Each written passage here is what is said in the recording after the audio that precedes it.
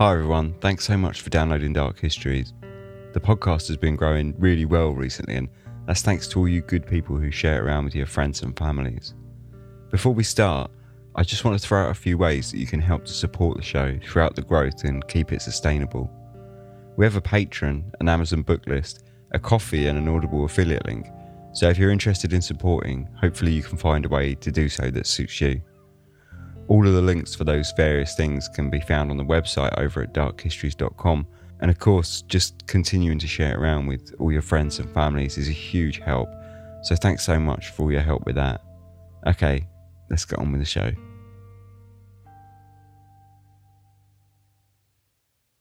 In April of 1876, Charles Bravo took to his bedroom, rubbed a dose of laudanum into his gums, and poured himself a glass of water from the jug on his nightstand. It had been a long day, though little did he expect the night was about to become much longer. Within minutes of retiring to bed, Charles Bravo fell desperately ill.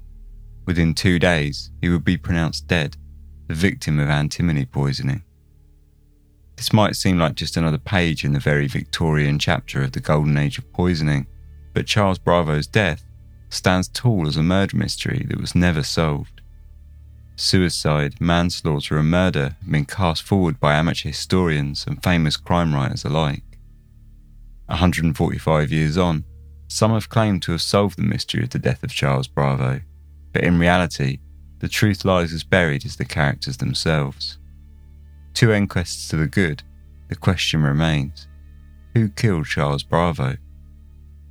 This is Dark Histories, where the facts are worse than fiction.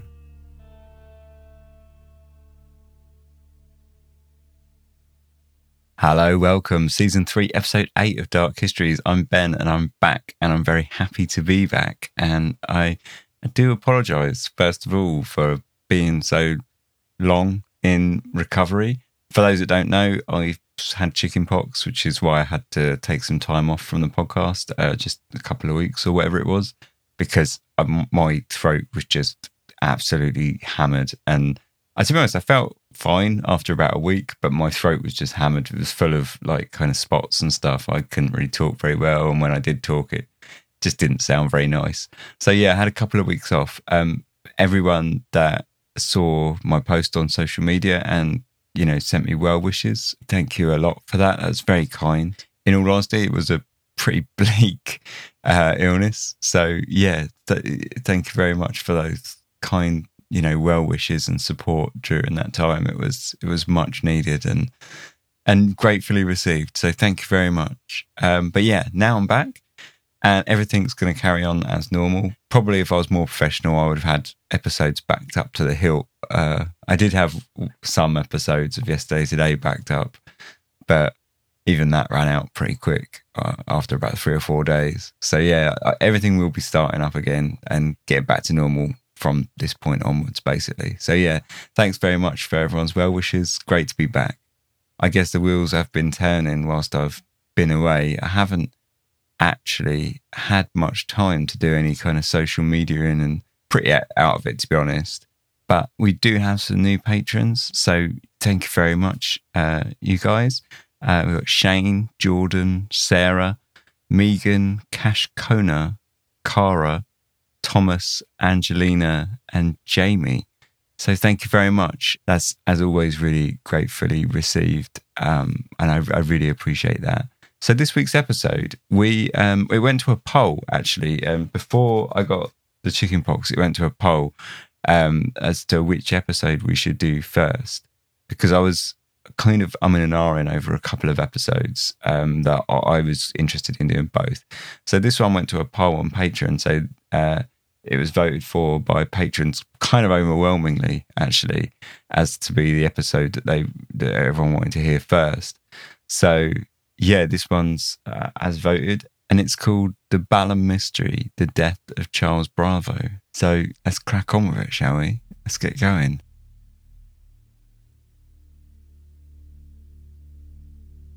At just after 9:30 p.m. on the night of Tuesday, 18th of April 1876, the rooms and hallways of the Priory, a large estate in Balham, South London, were quietening down for the night.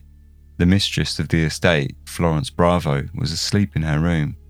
Her personal servant, Mrs. Jane Cox, sitting by her bedside, was knitting by a dim light coming from the fire burning slowly in the grate. The day had been a trying one. The master of the estate, Charles Bravo, had returned from taking a ride on one of the horses in a bluster. The horse had bolted whilst he had been riding, and Charles was in quite a level of shock upon his return. Later that evening, at dinner, Florence Bravo had drunk perhaps a little too much, and once again the tensions between the married couple had flared over both her drinking and her expenses. Florence had been planning a holiday, a respite for a recent bout of illness, and Charles was not impressed by her plans. Now though, as the night set in, things were finally at rest. As the knitting needles clicked and clacked, the quiet was broken by a short commotion in the hallway. Florence didn't stir from her sleep, and Mrs. Cox ignored the sounds, continuing her knitting. Within minutes, however, the relaxing air of the quiet bedroom was torn asunder, as Mary Ann, the house's young maid, burst into the room. "You had better come quick. Mr. Bravo is ill." Mary Ann had undersold the situation. Mr. Bravo was far more than just ill. He had consumed a fatal dose of antimony, and within 55 hours he would succumb to the havoc wreaked upon his insides by the caustic poison. A scandal had been tightly wound, and within the mysterious death of Charles Bravo, it was ready to burst upon a nation fascinated by the lives of others, especially those in estates such as the Priory. Florence Campbell was born on the 5th of September 1845 in Darlinghurst, a small suburb of Sydney, Australia. Her father was wealthy Scottish merchant and industrialist Robert Campbell, and his wife Anne, who owned several vast estates in both Australia and New Zealand, as well as property in England. Florence was the second child and eldest daughter of the family, which would eventually grow to furnish Florence with 6 brothers and 2 sisters. Robert Campbell's father had made the family their fortune after leaving Scotland to trade wool and gold in Australia, but when Florence was a young child, Robert and his wife Anne opted to move the family to England and start a new chapter in their own story, taking up residence in Buscott Park in Oxfordshire, a 3,500-acre estate with a large, imposing 18th-century mansion house standing tall in the centre. The family also owned property in both Knightsbridge in London and Brunswick Terrace in Brighton. In short, they were a family that had rather large means and were of a certain class in English society. As was the fashion for the day, their daughter Florence was seen as somewhat of an asset, and as she grew older, Florence's parents began to eye suitable matches for her hand in marriage. To say that Florence was to be groomed for an arranged marriage might be overstretching it a touch, but she certainly would have felt the hand of her parents' decision-making steering her own freedom of choice in a direction they would have found both suitable and very probably advantageous for Florence and the family's business as a whole. Aged just 19, whilst holidaying with her family in Canada, Florence met the 21-year-old Alexander Ricardo, a young officer of the Grenadier Guards. Alexander's parents were members of Parliament John Lewis Ricardo and his wife, Lady Catherine Duff, sister to the 5th Earl of Fife. They were old money and also founders of the International Telegraph Company. Alexander was handsome, and Florence found him instantly attractive. The pair began courtship with both families' blessings and married soon after on the 21st of September 1864.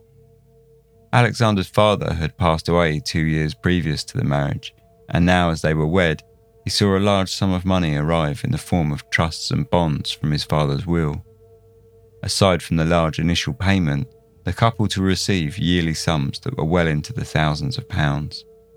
In a time when the average family lived on £28 a year, it would be an understatement to say that they were in a very comfortable financial position to start their new life together.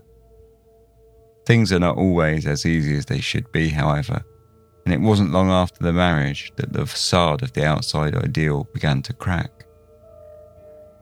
When they had first married, the couple took a lease on a large estate named Hockham Hall, but within 3 years of moving in, they found they were actually living beyond their substantial means and had to downsize. Further, Florence had pushed Alexander to leave his military career. The British Army were maintaining a military presence in far-flung corners of the world, and Florence was concerned that Alexander would be constantly sent abroad. In order to start a family in a more secure role, she insisted he leave the army, which she did in the spring of 1868. After he left the military and entered into civilian life, Alexander found he struggled with the normality of it all. He dabbled in the family business, but found little to interest him, and he fell to a depression and began drinking heavily. He drank frequently to excess, which led to arguments between himself and Florence. If this wasn't already enough to put a considerable strain on the relationship, rumours circulated of affairs, and though he originally denied them, Alexander later admitted to seeing at least 2 women outside of the marriage. Florence dealt with this as any well-to-do Victorian woman would, and in many respects, the only way they could, and it was by simply running away from the problems and attempting to pretend that they don't exist. She frequently spent weeks away, holidaying with friends or staying alone in her parents' property in Brighton. Eventually, however, Alexander's drinking was getting too out of hand, and his behaviour towards Florence was becoming too much for her to handle. He blamed her of controlling him, of ruining his life, and verbally abused her frequently. Oftentimes, he would later apologise and promise to stop drinking to excess and reform his behaviour, but it was always short-lived. Finally, when Florence was on the verge of being unable to take it anymore, the entire travesty came to a climactic head when in Christmas of 1870, after a prolonged argument, when Florence was reprimanding Alexander for insulting her sister, he snapped and hit her in the face 3 times. Things blew up, chairs were tossed, and the family's valet was pressed into restraining Alexander. The marriage was effectively over, and Florence left to return to her parents. This was not a time when divorce or separations in marriage were taken lightly, and though her parents were very close with Florence, her father insisted that she return home as she had a moral duty to stand by her husband, no matter the situation. As a compromise, he promised he would talk with Alexander personally.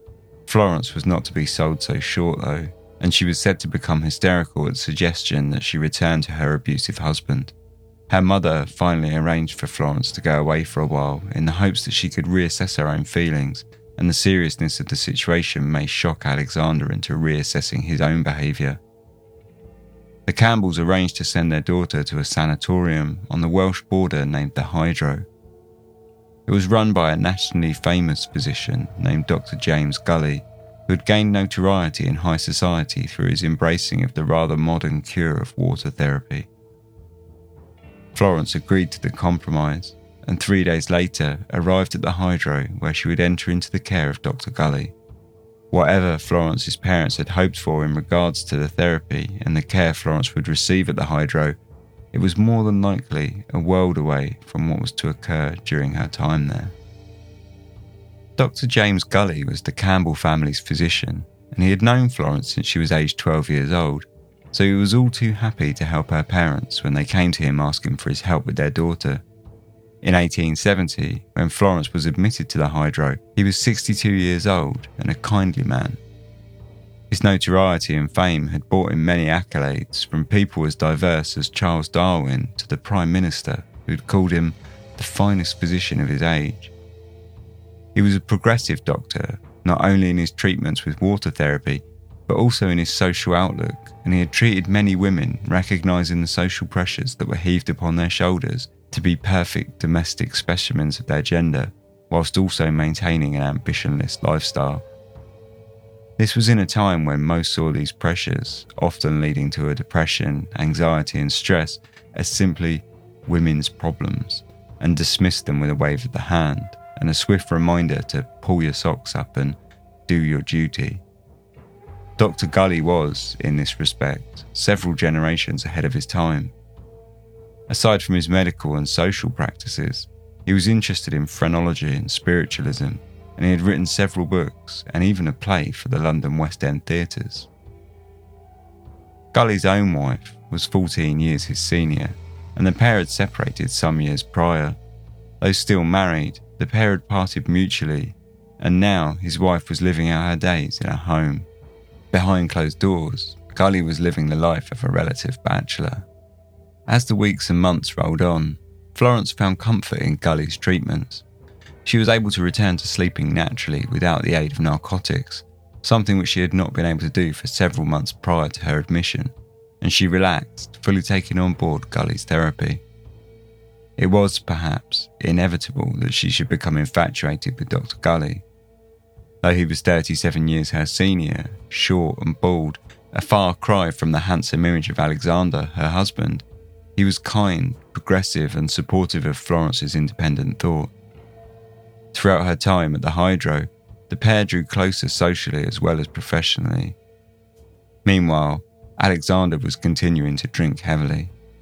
He visited Florence twice in Malvern, the town that made home to the Hydro, but both times ended in disaster, with Alexander spending time getting drunk and acting erratically. His health had begun suffering too, both physical and mental, and when Florence returned to her parents' home, she made it clear that she did not intend to make any further attempts at mending the marriage. In fact, she had been speaking with Gully, who had supported her in her separation, and even gone as far as to speak with solicitors on her behalf, and encouraged her to go against her father's wishes of sticking the marriage out. Gully's motivation was not entirely professional, however, as the pair had been sleeping together since a trip to Bavaria that the pair had took together in August under the guise of a business trip.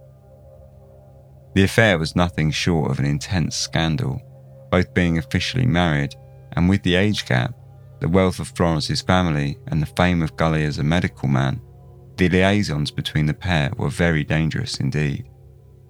The affair had almost been uncovered once already, when a servant inadvertently walked in on the pair whilst they were having sex in Florence's bedroom. She left the room quickly, flustered, and Florence dressed quickly, caught up with her and bribed her into silence. Dr. Gully and Florence had been busy making plans, as it turned out. They had agreed to wait out the death of Gully's wife, and for the separation to become official between herself and Alexander, but things were thrown for a loop when, in April 1871, Alexander turned up dead whilst living with his mistress. He had died from his excesses in drinking, and this left Florence in an interesting position, not least because she was now a widow and officially free from her dreaded marriage, but because Alexander had not changed any of his will, and therefore he had left Florence the princely sum of £40,000. This was a huge sum of money, and it only led to hasten the plans between Gully and Florence, who had set about making the use of her inheritance by moving back to London and into a large mansion estate named the Priory in Balham, South London. Here she could mingle in the West End of London in just half an hour, but so too have enough land to indulge in gardening and the keeping of horses. She furnished the house to match the interior decor of Gothic rosewood and oak, and hired 3 maids, a cook, a butler, a coachman, a groom, a footman, 2 groundsmen, 3 gardeners, and a personal companion named Jane Cox. For Gully's part, they kept the facade by his retiring to London, where he bought a house named Orwell Lodge, 5 minutes' walk from the Priory gates. And so things continued for a while. Florence settled into the high life in the Priory, visiting Gully in secret after the servants had went to bed. In many respects, the servants turning a blind eye to a situation that was perhaps more obvious than the couple realised. Meanwhile, Florence and Mrs. Cox, her personal maid, grew close in their relationship, with Mrs. Cox taking on something of the role of a surrogate mother to Florence. Mrs. Cox had family in Jamaica and had spent time living there herself, but after her husband's death, she returned to England with her 3 sons, now aged 3, 5 and 7, and busied herself with living and working at the Priory to support their education. Things were relatively peaceful for Florence, at least until May of 1872, when she visited her solicitor in Surrey for a weekend trip. Dr. Gully stopped in to visit, coincidentally, and though neither Mr. nor Mrs. Brooks, Florence's solicitors, were any the wiser to the couple's affair at the time, they were made acutely aware when Mr. Brooks walked in on the pair having sex on his drawing room sofa. What followed was much as Gully and Florence had feared. As news of the affair spread, Florence's parents were outraged. Dr. Gully found himself falling from grace heavily, his reputation shred to tatters overnight, and many of the servants at the priory either left or threatened to leave her employ. Such was the social outrage. The Times wrote of Florence, "She was an adulteress and an inebriate, selfish and self-willed, a bad daughter and a worse wife," whilst the Evening Standard wrote of the affair in general as a disgraceful connection. If things couldn't get any worse, in 1873, Florence found herself pregnant with Gully's baby. The decision to have an abortion was one made by society. The pair had found themselves social pariahs enough already, and so Dr. Gully performed an abortion in secret at the priory, with Mrs. Cox nursing her back to health over the following week, keeping the whole thing quiet from the other servants of the house. The situation had been too much for Florence. She promptly ended the affair with Dr. Gully, telling him that she would like to return her relationship to a professional one, though she did keep the door open, telling him how much she loved him and offering him the solace that one day, perhaps, she may reconsider when things had quietened down. With the news of the affair spreading throughout London and a fair degree of social ostracism taking hold over both Gully and Florence's lives, Florence became despondent and depressed. Mrs. Cox took note of this and made to amend the situation in the only way that made sense in Victorian England. She engineered a meeting between Florence and a young man named Charles Bravo, whose family she knew from Jamaica. Bravo was the image of a Victorian gentleman. Born in England in 1845, he was the same age as Florence and the son of a wealthy colonial merchant. He was educated at King's College London and Oxford and had taken the bar in 1868. He held ideas of joining Parliament, but for now he worked in a small legal practice as partner with his long-term friend Edward Hope. After Christmas shopping one day with Florence, Mrs. Cox took Florence to the Bravo family's home in Kensington for tea and introduced her young mistress to Charles Bravo. At the same time, Mrs. Cox did her best to sell Florence to Bravo's parents. The meeting went just as planned, and over the next months, Mrs. Cox engineered further meetings between the two, both in London and whilst holidaying in Brighton. Florence was not slow and could of course see what her personal maid was doing by introducing and engineering chance meetings between the two. But she liked Charles, and so she agreed to go along and let matters take which course they would. Bravo was tall, slim, and dressed conservatively. He was cultured, well-travelled, read poetry and literature, and was a keen fan of Shakespeare. He was, for Florence, an easy man to like, and soon the pair began officially stepping out together. Bravo began staying over at the priory, and the relationship progressed quickly. It did, however, leave Florence in a difficult position in respects to Dr. Gully, whom she had been stringing along to a certain degree since their earlier breakup. Now she wrote to him, officially ending any promise of a future, stating that her mother was ill and that she must end any relationship with Gully in order to mend the rifts between her and her parents, so that Florence could be able to meet her and fix the relationship before it could be too late. It was, of course, a fairly poor excuse, and Gully soon found out the truth, that Florence had met a new man named Charles Bravo. He wrote to Florence twice. The first was an angry letter, venting his frustrations over her lies, and then again, immediately after sending the first, he wrote to her again, wishing her the best for her future life with Charles. This cleared the path to a certain degree, but Florence still held concern over her past affair with Gully becoming uncovered by Bravo. The affair had been kept a secret until now, but in a calculated gamble, Florence opted to tell Charles the truth over dinner one night in order to clear the air. I told him that I had become acquainted with Dr. Gully after the failure of my marriage. I told him that I had been constantly in Dr. Gully's company. I told him we had gone together to Kissingen and that I had become pregnant. In short, she confessed the entire affair to Charles and left him to make a decision. Fortunately, Charles had not been an angel himself, and he told Florence that he did not care about her past with Gully and that he had, in fact, also had an illicit affair and had been keeping a married woman with a 5-year-old son in secret. The couple decided to forget both transgressions and to move on, never mentioning either to one another, and forge a new life. This new life was, in essence, a trade-off for both parties. Ordinarily, a woman with Florence's history in Victorian England would not have found a husband who would accept the past so easily, but Florence was rich. Florence was acutely aware that her money played a large role in her attraction for Charles, and an even larger role in his calm dismissal of her past with both Alexander and Gully. However, the relationship with Bravo could return Florence back to a healthy social position and restore her reputation. It was a strange contract that hinged on a relatively normal relationship between two young people, but made immeasurably more complicated once the issue of money and social status factored into the equation. Still, it was seen as a fair trade-off for both, and the pair were married on the 7th December 1875 in All Saints Church, Kensington.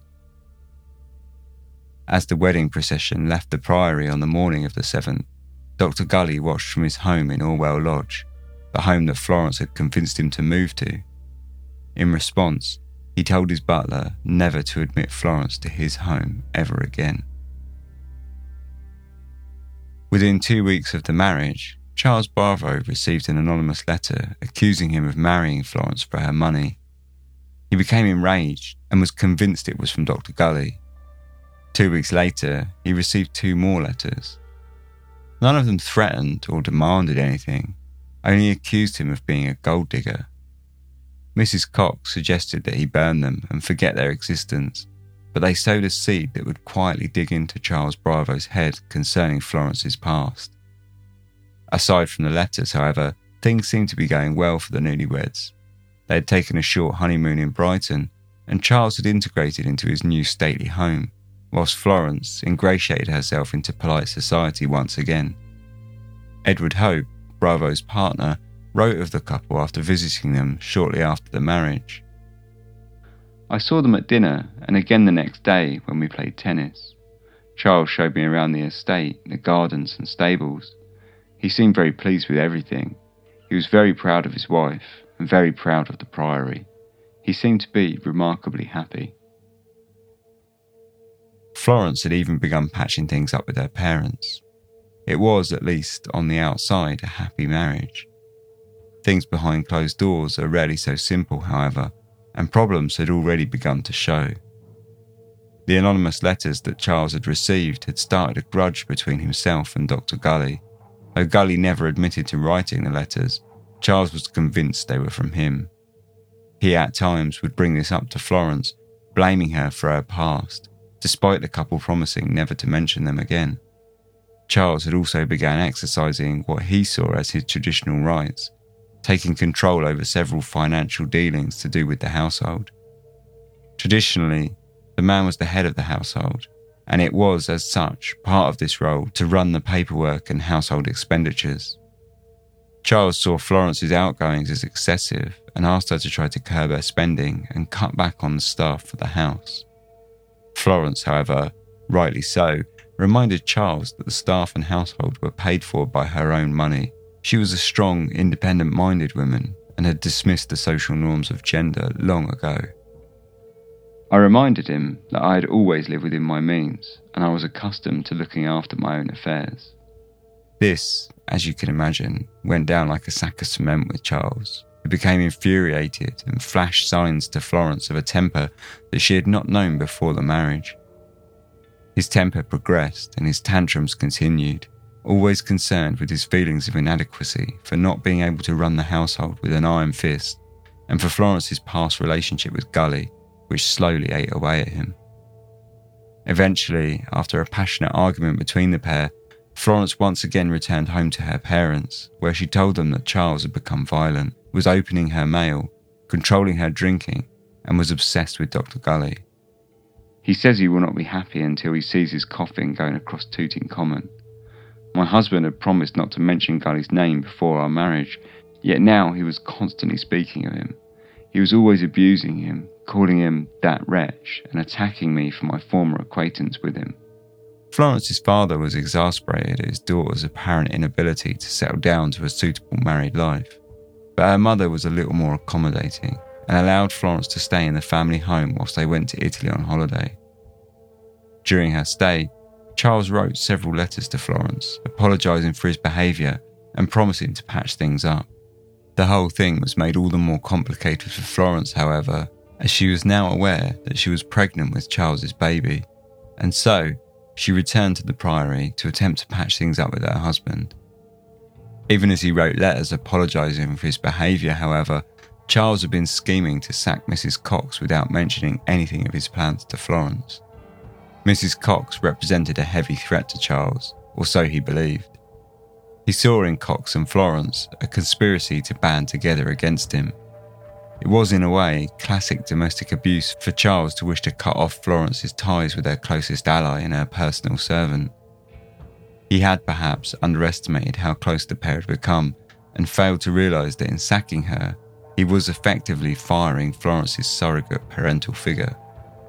It was perhaps the gravity of the firing that led Charles to allow Mrs. Cox to stay on in her position until she could find a new role rather than evict her immediately, a cutthroat position he had taken months prior when he had fired Florence's coachman, Mr. Griffiths, and evicted him from the property straight away. Just 4 days after her return to the Priory, Florence miscarried. It was an unfortunate situation that led her to fall into a depression. In fact, after her previous abortion, she had had several complications, including septicemia, which had almost killed her. Though she had survived, she had some doubt over her future ability to carry a child in a successful pregnancy, and the miscarriage left her feeling despondent about her future prospects to be a mother. The doctor suggested Florence got a change of air, and Florence and Mrs. Cox planned a trip to Worthing, a town outside of Brighton on the south coast. When she told Charles of her plans over dinner, his temper flared again, slamming furniture around and telling her that it was an unnecessary expense. The argument that followed was heated and terminated only after Charles struck Florence and stormed out of the house. Mrs. Cox brought him back, but the marriage had fallen to a new low. By March, Florence had begun feeling better, and Charles responded by inviting himself back into the master bedroom. After Florence's miscarriage and during her depression, she had asked Charles to sleep in a separate bedroom while she was nursed in the master room by Mrs. Cox. But now she felt better, he took it upon himself to return to his marriage bed. Florence was all too aware of what this meant and that he would continue to try for another child. And sure enough, just 2 weeks later, Florence was pregnant again, though by Easter, she suffered her second miscarriage. Once again, Charles Bravo was relegated to the spare bedroom, whilst Mrs. Cox nursed Florence back to health. Over the following 2 weeks, the Priory was in a state of relative calm. In letters written to Charles's parents, he was reasonably caring towards Florence, if somewhat offhand about her mental condition considering that she had just had 2 miscarriages. On the 18th of April, Charles left the house to take the horses out, but when he returned, he was suffering from a state of shock. The horse he had been riding had bolted, and though he hadn't been thrown, the whole thing had taken its toll on him.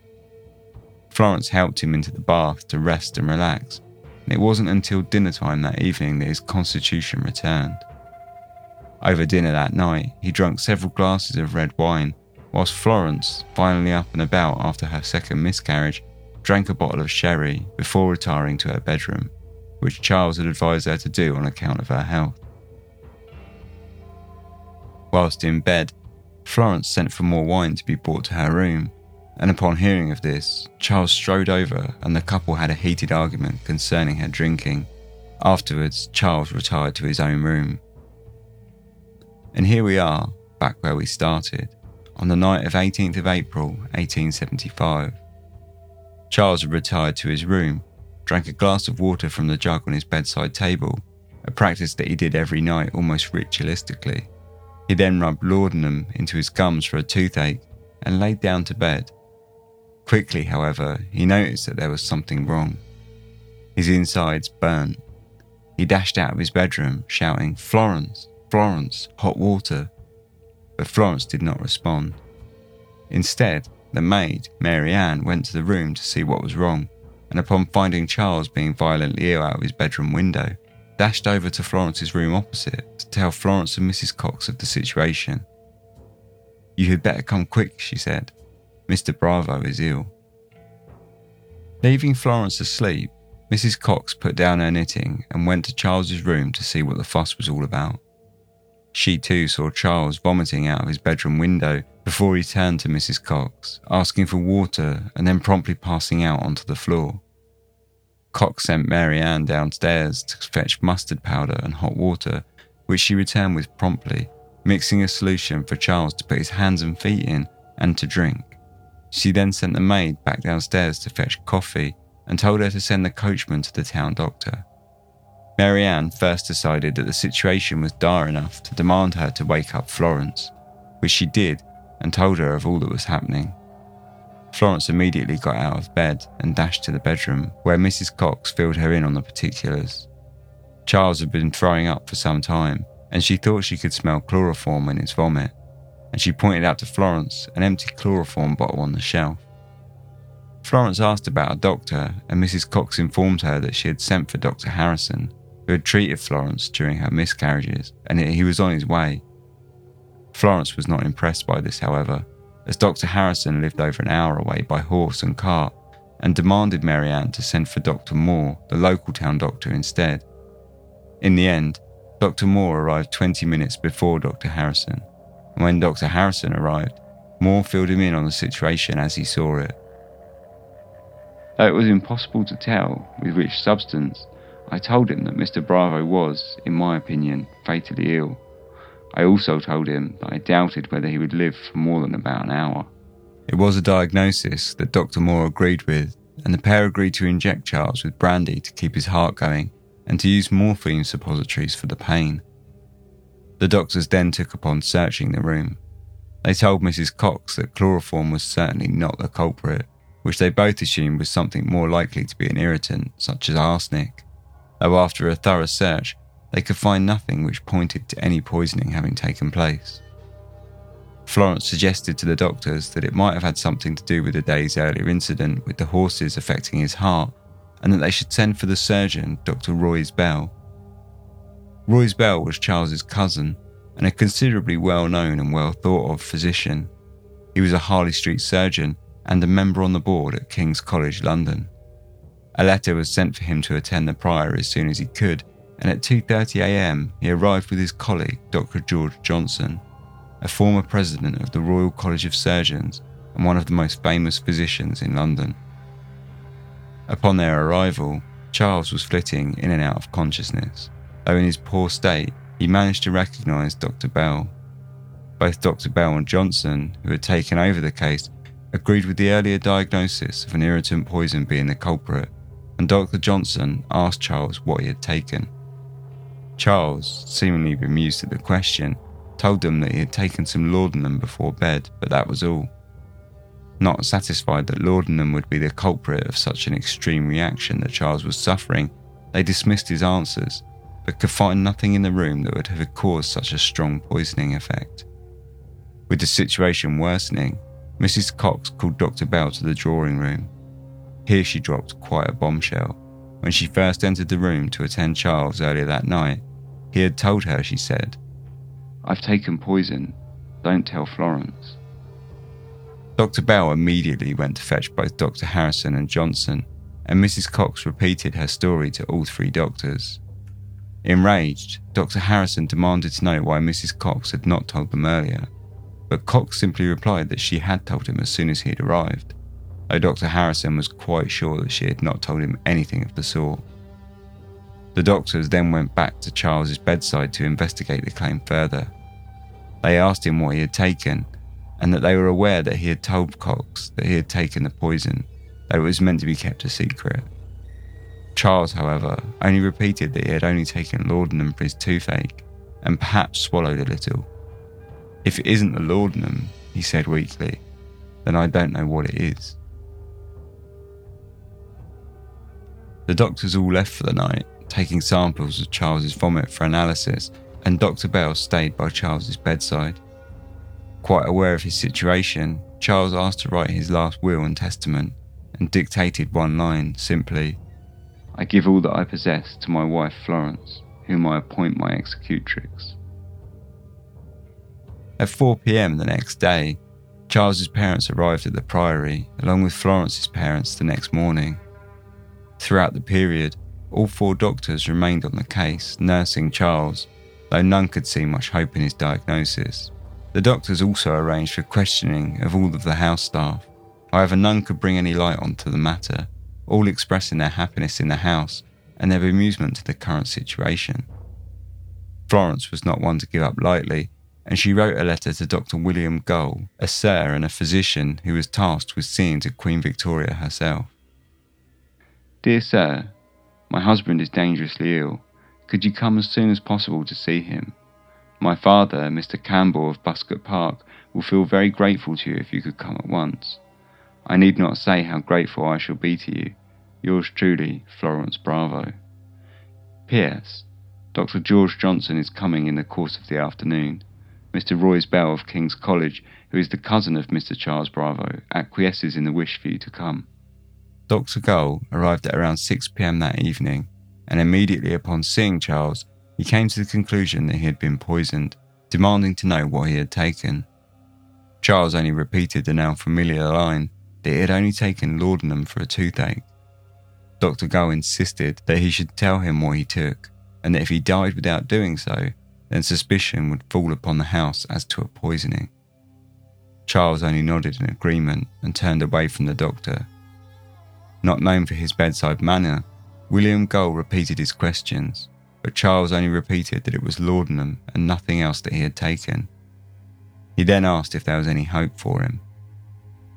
"Looking at your condition, Mr. Bravo, it wouldn't be right to give you any hope.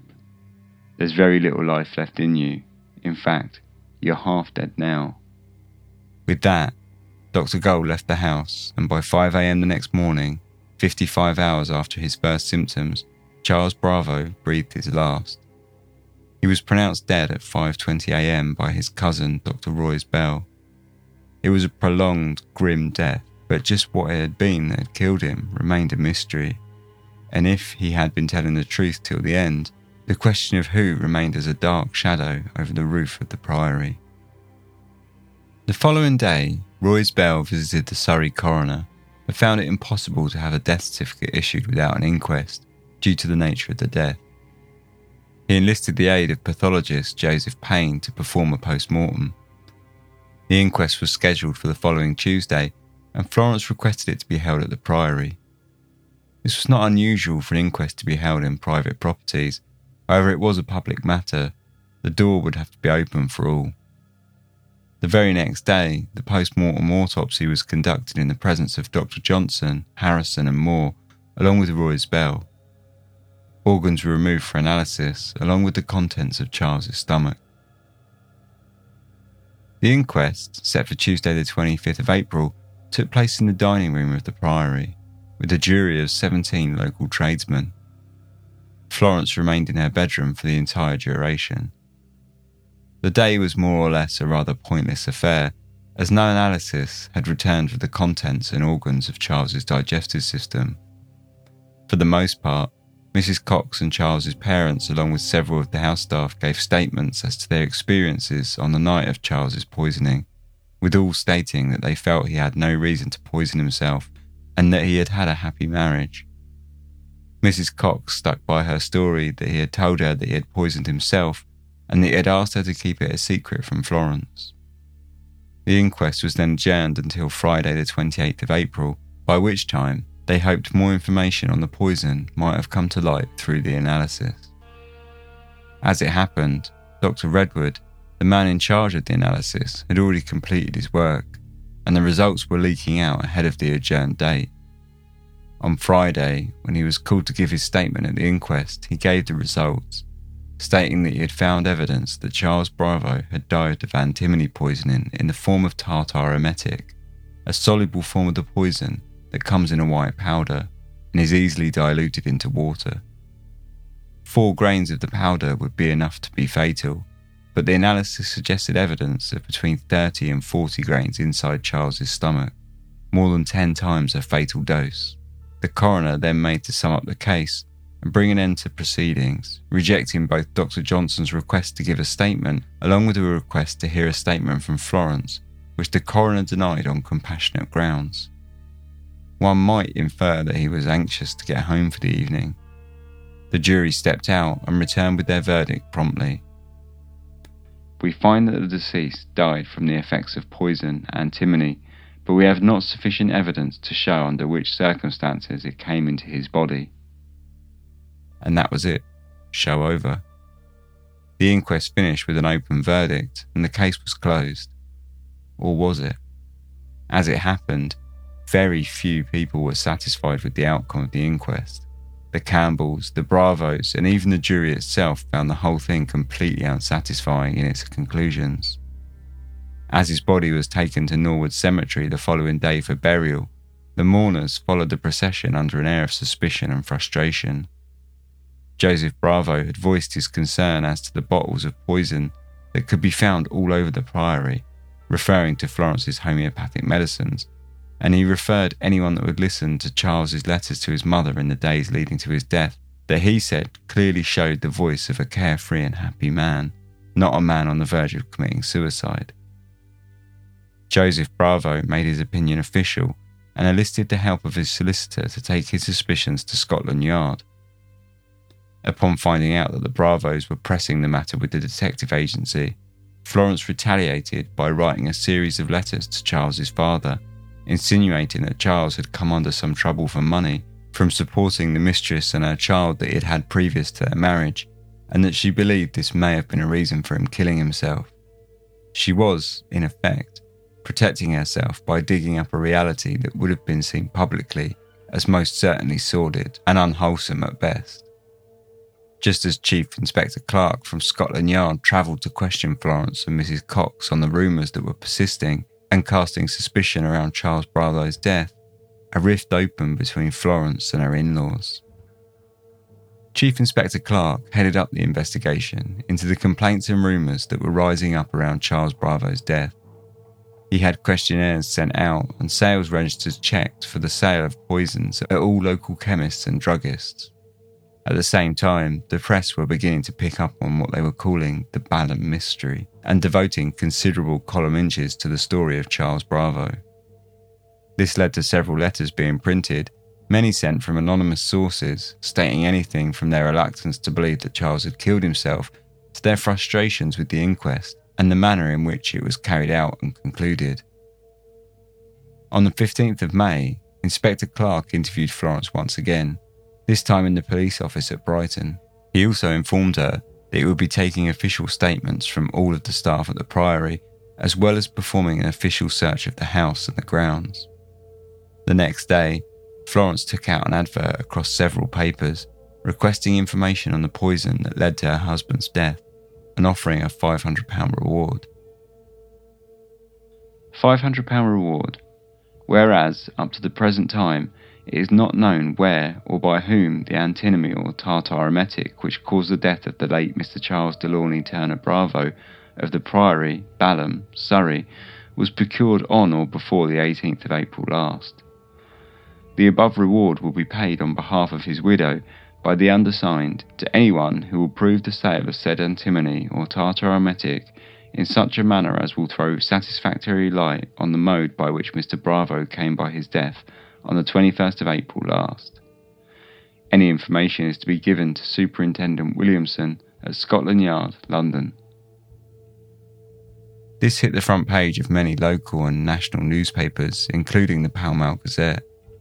On the same day, Scotland Yard released a statement that a second inquest would be later scheduled. Naturally, as the press intensified around the case, rumour and baseless conjecture wormed its way into the storyline. Police and newspaper editors were receiving anonymous letters hand over fist, suggesting motives for the murder of Charles Bravo and connecting it with every person that could possibly be involved in the Priory household. Some letters rang more true than others, however, and it wasn't long before Dr. Gully and Florence's affair were once again brought to the fore. Letters were being written that suggested Alexander Ricardo's death had been equally as suspicious as Charles's, and calls for exhumations of his bodies were being made, along with suggestions that his death may have been a scheme concocted by Gully and carried out by Florence. Whilst these were all baseless rumour, it made for an uncomfortable time for Florence. Furthermore, police were making interesting links. First of all, they discovered that Mrs. Cox had met with Dr. Gully 5 times in the weeks running up to Charles' death. Considering that Gully had previously told his butler never to admit anyone from the Priory to his house, this was most unusual. What's more unusual is that Mrs. Cox had informed Gully of Florence's miscarriages, and he had prepared several medicines for her, which he had left at her house for collection in small bottles, none of which could any more be found at the Priory. Another story that began circulating and was later confirmed was the disquiet felt by some of the house staff that Charles had previously sacked. In particular, Mr. George Griffith, the coachman who Charles had sacked and evicted from the Priory. He had held a new position in Herne Bay in Kent, but had told the landlord in a local pub one night that he wouldn't want to be in Charles Bravo's shoes, and that Bravo would get what was coming to him. Adding to this, he said that he thought Charles would be dead in a few months. Making matters worse for Griffiths, a chemist in Streatham had records of a large quantity of tartar emetic being sold to him whilst he was the coachman at the Priory. Upon questioning, Griffiths admitted both to buying the poison and keeping it stored in the horses' stables, and of having the drunken conversation concerning Charles with the landlord. He stated, however, that he was referring to a recent dog bite, and that he was commenting on the possibility of Charles dying from hydrophobia. Regardless, it was a story which ran along with all the other rumour and conjecture and fueled the fire of suspicion around what was quickly becoming the hottest news item of the day. The revelation that tartar emetic was at least held in the Priory stables cast a further grim shadow across the house staff. A full search was made of the Priory by police, though nothing suspicious was found. However, questioning had been undertaken, and Charles's habit of drinking water nightly from a jug by his bedside every night had come to light. The police learnt of how this was a routine that he had followed religiously for some time, so much so that even old university friends of Charles confirmed the practice. Police were now convinced that the antimony was administered through the jug of water and not in any of his food, as others had eaten the same food during dinner as Charles himself, and the medical evidence suggested that the effects of the poison would have been active within minutes of ingesting the poison. It had to have been taken minutes after entering his room for the night, they suggested. On the 26th of June 1876, the original inquest was quashed, and a fresh inquest was scheduled to take place 2 weeks later. For those dissatisfied with the original results, this was great news. But for Florence and Mrs. Cox, who were by now quickly finding themselves to be the public's number one suspects, the news was much less exciting. The inquest opened in stark contrast to the rather private affair of the first. By now the story was a national talking point, and as such, members of the press were poised to take note of everything which would pass between witness and jury. Further, the inquest itself, which in the first incident had skirted so many issues, was now set to expose every tiny facet of the case to the public. For Florence, who had already suffered the scorn of society for her affair with Dr. Gully once before, this was surely a harrowing thought. On the 11th of July, in the billiards room of the Bedford Hotel, the second inquest opened, with legal talents hired by both the Campbell and Bravo families that would not have seemed out of place in a high-profile case at the highest courts of law at the time. The inquest ran for 23 days and was meticulously transcribed, both for official records and for the press. During the inquest, reputations were laid to waste and full details of Florence's sex life, both with her husband Charles and with Dr. Gully, were made entirely public, to great scandal and excitement in the press. On the 11th of August, just after 11:30 a.m, the inquest concluded with the jury's verdict.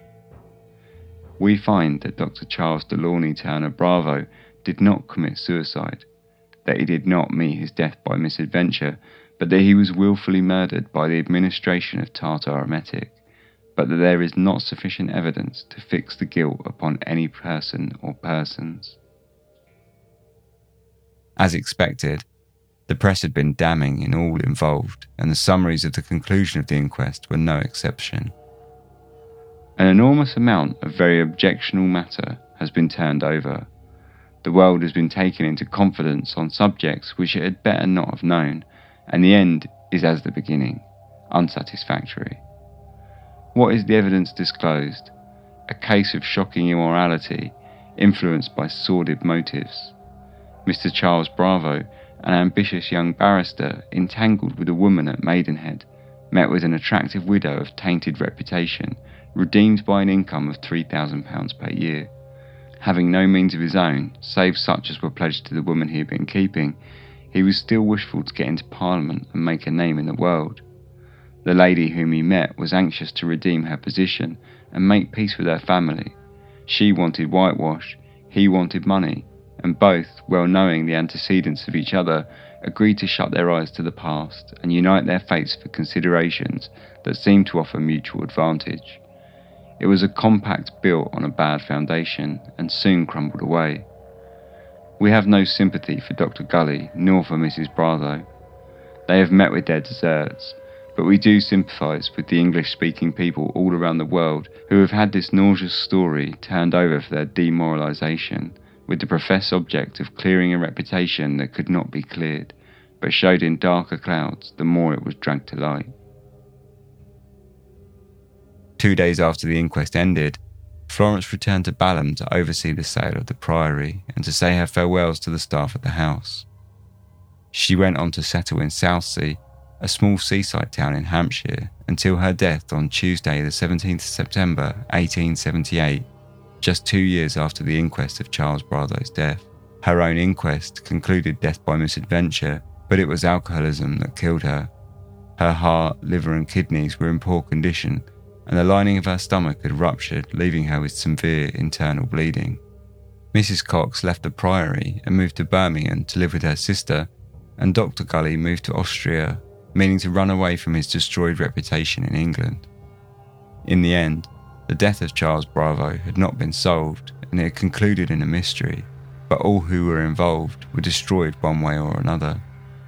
The Balham mystery, as it was known in the press, was hamstrung for a time with libel cases from both the Campbell and Bravo families tying up any speculation as to the truth behind the death of Charles. But upon their ending, the floodgates of speculation opened. The mystery of who killed Charles Bravo, or if indeed he was murdered at all, is a question which still persists today, 145 years on. Over the years, crime writers such as Agatha Christie have commented on how they believe matters to have unfolded on the night of the poisoning, and though many authors have claimed to have finally solved the mystery, the reality is that none have done so convincingly. Out of the many theories, there are 3 main theories that have become shortlisted as the main contenders over the years, running the gamut of suicide, manslaughter and murder. All 3 theories are backed by various participants in the contemporary story, lending them an element of credence. However, just how much is still up for debate. The first theory, which was the original theory of many at the time of Charles's death, is that he took the poison himself, committing suicide either through a jealous rage or a petulant temper tantrum.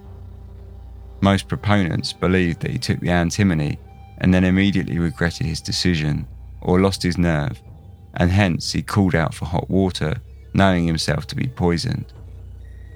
Evidence is also pointed to that Charles, whilst he lay dying in bed, showed no panic towards his impending death, and that he had not once accused anyone of poisoning him. Sir William Gull, one of the physicians who attended him during the illness, believed that Charles to have killed himself, stating that no one would be so casual about our impending death. Naturally, proponents also believe Mrs. Cox's statement that Charles had told her that he had poisoned himself and that he wished that she would not mention it to Florence. It is worth noting that of the suicide theory, it is only one physician of the 6 which attended Charles at the priory that believed it to be a suicide. Dr. Gull believed him to have taken the antimony knowingly, whilst all others suggested that no one would kill themselves with such a terribly painful poison. The pathologist who undertook the post-mortem said of the suicide theory, "No one wishing to commit suicide would have done so with one of the most painful chemicals in the entire pharmacopoeia." Furthermore, in the run-up to his death, not a single one of his friends or family members thought that Charles had shown any signs of suicidal tendencies, and many commented on the plans they had made with him over the coming weeks and months. The medical evidence also appears to shoot down much of what proponents of the suicide theory claim to be evidence, such as confusion and depression being side effects of high doses of antimony, suggesting that this could have led to his indifference while dying, along with the fact that doctors were administering alcohol and morphine to make him more comfortable as he lay in bed slowly dying. This might lead one to consider just how firmly Charles had his feet on the ground during those hours anyway. Dr. Johnson said of such a situation, "A person as ill as that is perfectly indifferent to most things." In the end, Charles Bravo had little to no motive to want to kill himself, and Inspector Clark wrote at the time that, "I can find no motive whatever for Mr. Bravo to have taken his own life." One of the most interesting aspects of the statements made by house staff comes continuously from Mary Ann. Mary Ann was a young member of staff, and she was perhaps far more astute and observing than many of her superiors realised, and her statements are oftentimes some of the most fascinating documents to read in the whole case. Interestingly, she not once mentions the confession apparently given by Charles to Mrs. Cox that he had poisoned himself in any of her testimonies. However, if both parties were in the same room when Charles told this to Mrs. Cox, which they would have been if we are to believe Mrs. Cox's story, she would have almost certainly heard this. Why then does she never mention it? The second theory that has persisted is that of manslaughter. One of the main proponents of this theory is Professor Mary Hartman, Professor of History at Rutger University. Her theory ran along the lines that Florence was slipping antimony into Charles Bravo's alcohol for some time in order to make him ill from the effects of drinking. This was done in order to turn people away from alcohol by creating a negative association with the drinker. Another reason this might have been done could have been to stop Charles's sexual advances. If after 2 miscarriages, Florence was so desperate not to become pregnant for a third time, might have been credible to believe that she was poisoning him just enough to make him ill as a form of birth control. This was not as uncommon as it might sound in Victorian England, though it was more usually done with chloroform rather than antimony or other irritant poisons. The theory follows that Florence poisoned his water jug that night, but accidentally put too much into the solution, leading to his death rather than just sickness. It was true that Charles had suffered strange bouts of sickness leading up to his death, which seemed to pass as fast as they had come on, which lends the theory a level of intrigue. But how realistic is it that Florence might accidentally slip 10 times the desired amount of antimony into his water without realising? As far as Florence's behaviour goes, she did appear genuinely upset when she heard of Charles's sickness, and did turn quite hysterical at times. During the inquest, the Crown Counsel mentioned that her behaviour was generally consistent with innocence, and that she did appear to want to help as best as she could, demanding for more nearby doctors to be called and contacting so many respective physicians and pleading for their help. Finally, we are left with the theory of murder. Probably one of the more popular theories, even for those who are adamant it was an intentional killing, it still remains a mystery as to who the murderer might have been and how they had pulled it off without getting caught. George Griffiths remains one suspect due to his drunken conversation with the local pub landlord after his sacking by Charles Bravo. Regardless if one believes him to be innocent or not, publicly stating, "I wouldn't like to be in his shoes, he'll be dead in a few months," is not a good look for anyone. Griffiths had an apparent motive, being dismissed by Charles Bravo, and he even has evidence stacked against him in the form of a receipt of purchase of antimony, which he had used and kept in the stables. However, things start to fall apart as far as suspicion goes, when one considers that Griffiths never denied any of these things to the police. He told them honestly that he had used the antimony for the horses and he had spoken out against Charles, but it had been over another matter entirely, and he was drunk at the time. In fact, he held little malice towards Charles. He was a skilled workman and he gained new employment in Herne Bay just 3 days after his sacking from the Priory. His new employer, Lady Prescott, also gave witness that during the time of the poisoning, Griffiths was at work on her estate. In the end, Inspector Clark himself said of the staff at the Priory, "I am satisfied that none of Mrs. Bravo's servants were involved in what happened." In many respects, Griffiths can be seen as a compelling suspect, but his suspicion fails to hold up under close scrutiny. So who else can it have been? Dr. Gully falls under some suspicion due to the way in which his relationship ended with Florence so abruptly and of how she had lied to him about her marriage to Charles. Had he fostered a resentment towards the couple, and especially towards Charles? One of the more interesting aspects of Gully as suspect came in the arrival of an anonymous letter received by police shortly after the case became public news. The letter had a Malvern postmark, suggesting it was someone who knew Gully well, and suggested that Gully had written the anonymous letters to Charles and then conspired with Mrs. Cox to kill him. In support of this, there was the matter of the anonymous letters that Charles believed were written by Gully, though Gully himself always maintained that he never wrote once to Charles, and it is certainly true that Cox and Gully met on at least 5 occasions, all of which were supposedly by chance in the run-up to Charles's death. He had plenty of motive, possibly feeling aggrieved by the way in which his own relationship with Florence had ended, and the extent of which his reputation lay in tatters after the affair came to light. As for Gully himself, however, at the inquest he was asked about his thoughts on Florence and Charles's marriage, and he appeared to have been resigned to the truth of the situation and moved on in many respects. In fact, it turned out later that Gully and Florence had met up before she was married to Charles. Florence was unsure if she should marry, and she had asked Gully for his advice. If Gully had wanted the couple to be split up, or if he wanted Charles out of the picture, he was effectively presented with the perfect opportunity to do so cleanly. However, on the contrary, he actually supported Florence and suggested that she marry Charles. If this was a man burning with anger and resentment, he certainly didn't seem to show it at what was probably the most opportune time for him to do so. So how about Mrs. Cox? Naturally, she is one of the most oft-repeated suspects due to her lying about what she did or did not say to Dr. Harrison upon his arrival concerning Charles's supposed statement of poisoning himself. Her motive is initially clear. She had 3 children, debts, a mortgage, and a personal connection to Florence. Her position at the Priory was far more than merely professional, and Charles was about to dismiss her. Her behaviour during both the night of the poisoning and at the inquest is suspicious at best. Firstly, she told police that she reacted to Charles Bravo's cries for help. However, in truth, Mary Ann the maid had alerted her. This might seem fairly innocent, however it seemed unlikely that Mrs. Cox would not have heard Charles's call for help on the landing just feet away from Florence's bedroom door.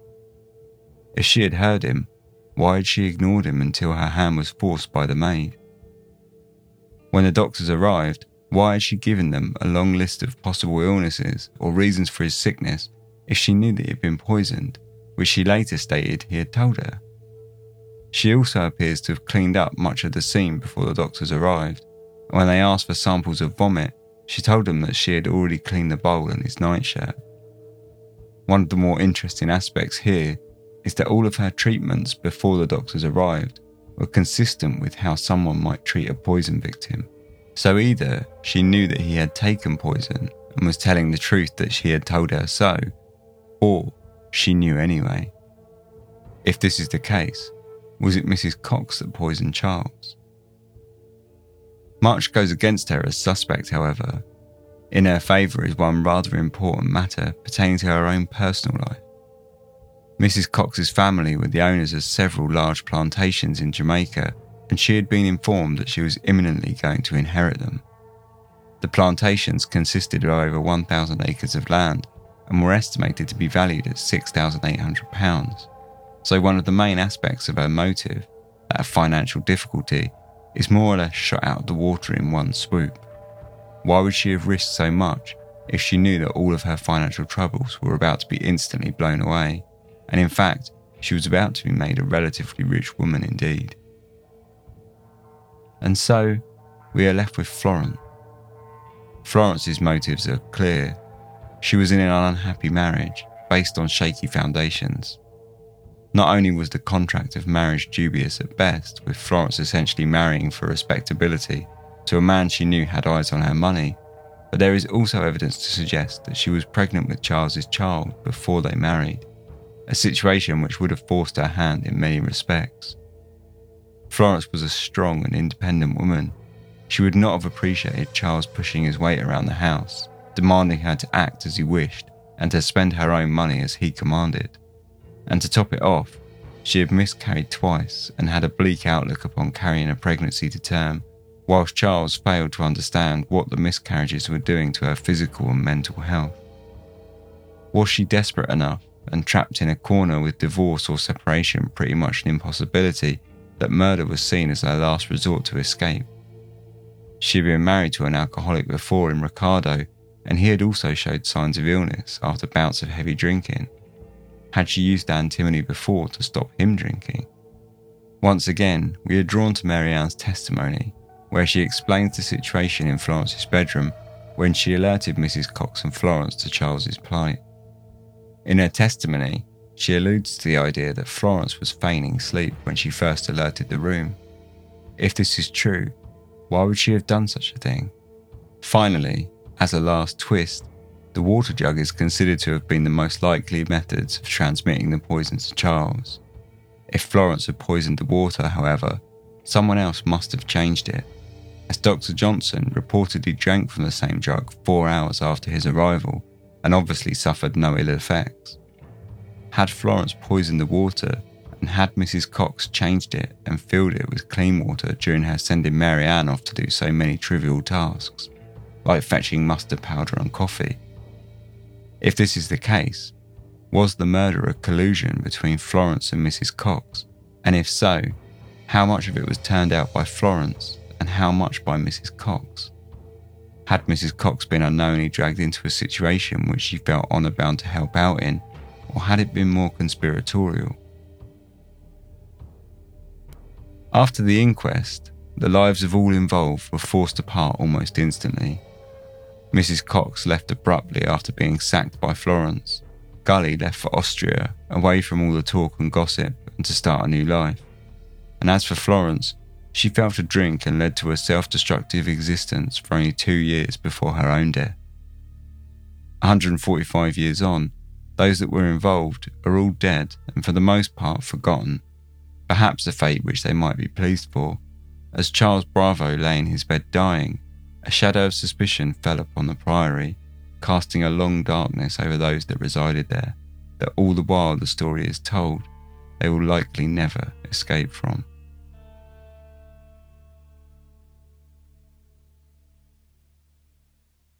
So that was the Balham mystery, everyone. Pretty lengthy, actually. A lot lengthier than I expected. Apologise for my voice again. It's still not quite sort of up to its scratch. So it was a little bit, I think, soft maybe, listening back. But I hope it's, listenable. It's at least better than it was last week. Anyway, we're going to be discussing a little bit of that, but I'm probably going to leave a lot of the discussion to the live chat.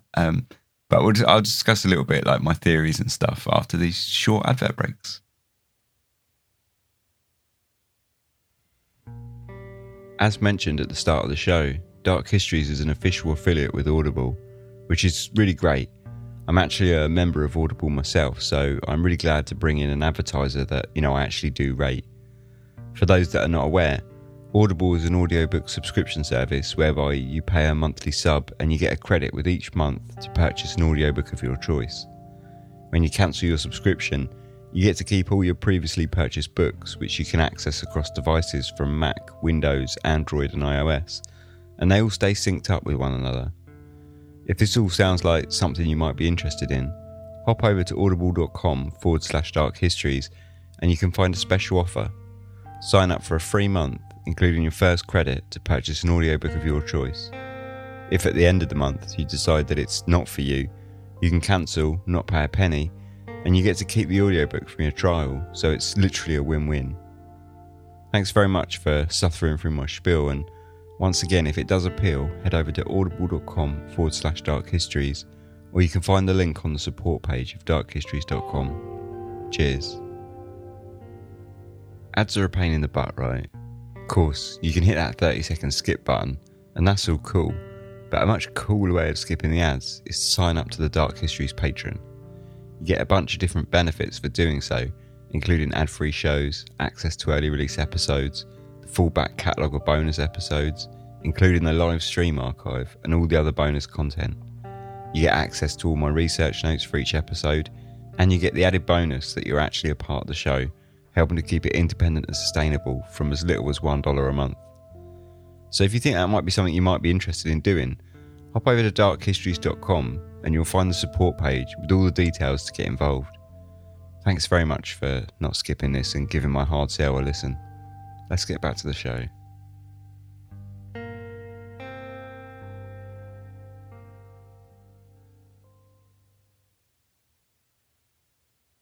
Welcome back. Right, so I think, my personal theory on this, I think is probably going to be most people's theory. I think probably out of all of the theories, one is overwhelmingly more popular than all the others. And I think that's probably, going to go along the lines of mine, which is that Mrs. Cox and Florence had a lot to do with it. The only thing I don't understand is how much Cox knew and how much she was just winging it to help Florence. Like how much she found herself landed in a situation.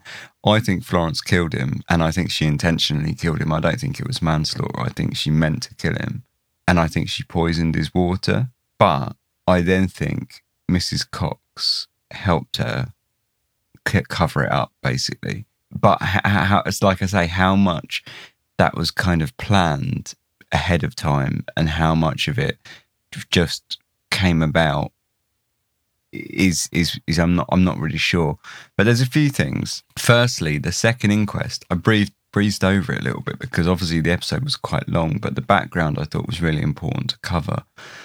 But the inquest was huge. It lasted for 23 days. And like I said in the thing, it was meticulously transcribed. It runs like hundreds and hundreds of thousands of words long. If anyone wants to read it and can get hold of it, a lot of it was transcribed in the newspapers at the time. But if you can get hold of the transcripts, they're excellent reading. I'll source everything anyway in my show notes, so you'll be able to check it out. But they're excellent reading because there's just so many small details, which I think I've sort of included the bigger details, but there were so many small details which were absolutely fascinating that came out at the inquest. So they're definitely worth a read if you're interested in the story. Yeah, I think it was Cox and Florence, and I think basically Florence poisoned the water. Some people suggest that it was possibly a mistake because she was drinking quite heavily that evening and perhaps she was a bit drunk and just her hand slipped and she poured too much. But I think if you're poisoning your husband and you're quite drunk, it would be fairly sobering to do that. So I don't think you would necessarily do it by accident. I think the process would be quite a sobering process. So I don't think she did it by accident. I think she did it on purpose. And I think Mrs. Cox essentially covered up for her in a lot of respects. I think she changed the water and sort of cleaned up after all the sick and stuff before the doctors arrived. I think she intentionally sent for the wrong doctor that was like an hour away. She said that she did that because it would cause less scandal if the news came out that he tried to kill himself. So, she intentionally sent for a doctor that she knew was further away than one that was available. She lied an awful lot about who she told what to.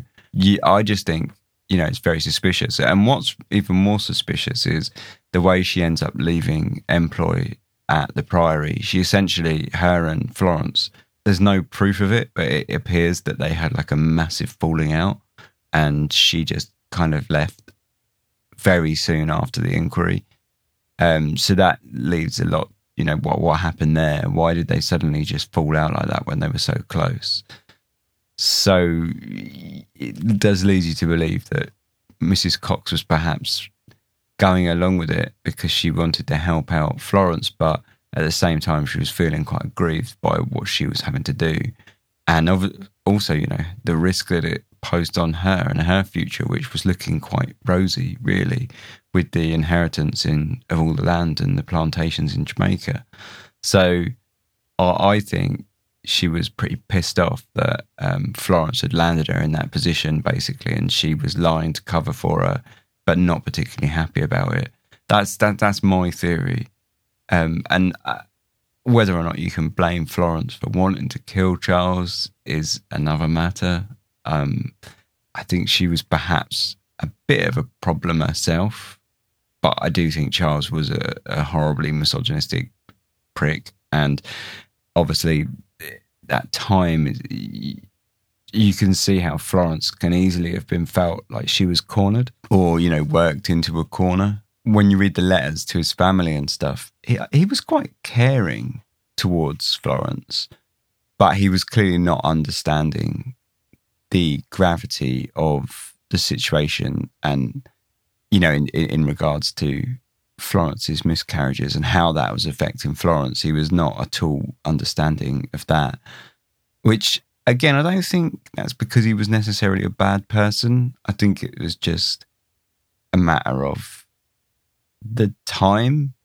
You know, you get these quite it was a very misogynistic time and patriarchal, and the men just sort of tend to put problems, women's problems down to exactly that. You know, sort of like, oh, you know, they're just women's problems, and sort of shrugged off. So I don't necessarily think he was a bad person for not understanding enough, but I do think that it was the problem, and I do think Florence was obviously very ragged off by that, understandably. So I can see why, you know, her motive is pretty clear to me. Like I say, I just don't think she did it by herself. I think she did it with Mrs. Cox, and the question really is, for me, like the big mystery is how much was each person involved. There's obviously all the other little parts of it, like Mrs. Cox meeting with Gully. That's fairly interesting. Whether or not that really led to anything suspicious or not is another matter. I don't think it does. I think it is slightly coincidence, but it is interesting. So there's all sorts there going on, but I think the main two were Cox and Florence, and possibly Gully was involved to a degree, but I'm not sure. And then, of course, you got all the other parts of the story, like was Florence poisoning her old husband, Alexander, as well? You know, had she been doing this for quite some time? Was she a bit of a dab hand at it? It's it's an interesting story, but I think I'll leave most of it, say, because this is running quite long. So I'll leave most of it for the rest of it for the live chat, which will happen next weekend. It'll be next Saturday, American time, possibly 10 EST, but don't hold me to that yet because it isn't scheduled. I will schedule it this week and I will put it up on all social media and whatnot, so you'll be able to find it. But yeah, obviously everyone's welcome to come along to that and get involved. You can come on the stream and actually chat, or you can just write in the YouTube chat. It's up to you. It's basically a free-for-all. So if you want to come along, you're more than welcome. Follow us on social media. We're at Dark Histories just about everywhere. If you'd like to support, that would be really great. Basically, go to darkhistories.com and you can find all the links to all the social media and all the ways that you can support and all the rest. So yeah, thanks very much for listening. Like I say, it's been really good to come back. Thank you so much for all your well wishes when I was ill. But from now on, it will be back to regular schedule. So yeah, it's been great to be back and wonderful to be writing stories again. I hope you enjoyed it, and I'll speak to you all real soon. Cheers. Sleep tight.